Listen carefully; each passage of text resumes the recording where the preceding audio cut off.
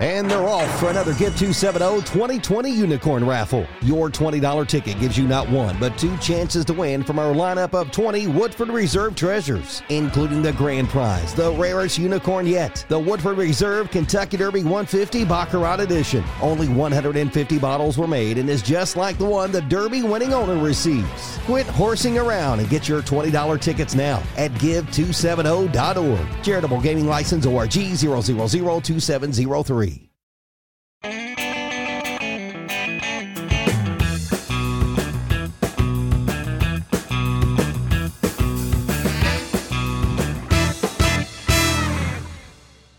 Welcome everybody to this Whiskey Quickie, and today we're stepping out a little bit out of the realm of bourbon here to look at Dubliner Irish whiskey, but this one actually has a label that they're finished in bourbon casks.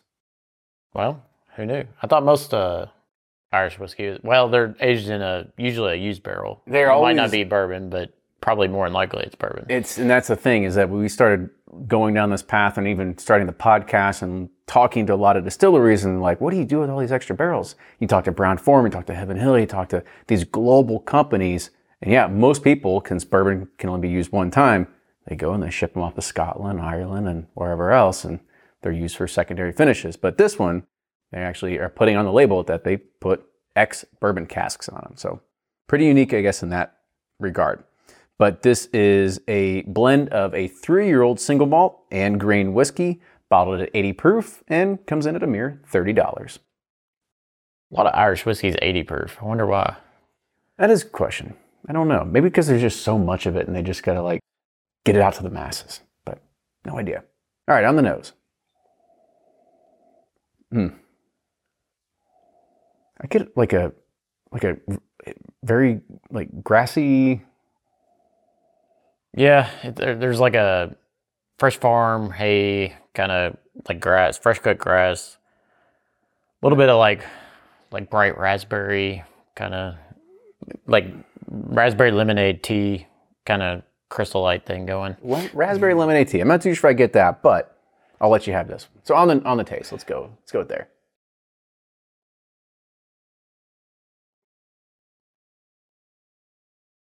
It's light. You gotta understand, we're not big Irish whiskey people either. We're just venturing into it a little bit, but hey. Yeah, there's like, I get a lot of tea notes. I get a lot of that farm, a little bit of like cider kind of taste going on with it. Yeah, I'd say that. I actually, when you said the tea, I kind of get that. I mean, it could just be the color of it or something like that, but it definitely has some of that sort of tea, a little bit earthy kind of flavor kind of going on to it. Yep. All right, on the nose, how are you gonna rate this? Sideways. I'm with you on that one. Nothing too, it's out of our realm, but I like Irish whiskey. I'm a fan, but there's nothing like I'm really hanging my head on. Yeah, towards. Exactly. On the taste, sideways. It's there's some decent flavors in there, but a lot of like farm, earthy, grassy kind of notes that throw me off. Well, what if it was distilled on a farm?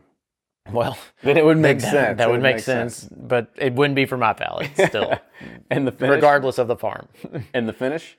Thumbs down. There's kind of like this bitter, like just that earthiness kind of is still there, and it's just not for my palate. That's understandable. All right. Well, cheers, everybody. We'll see you next time.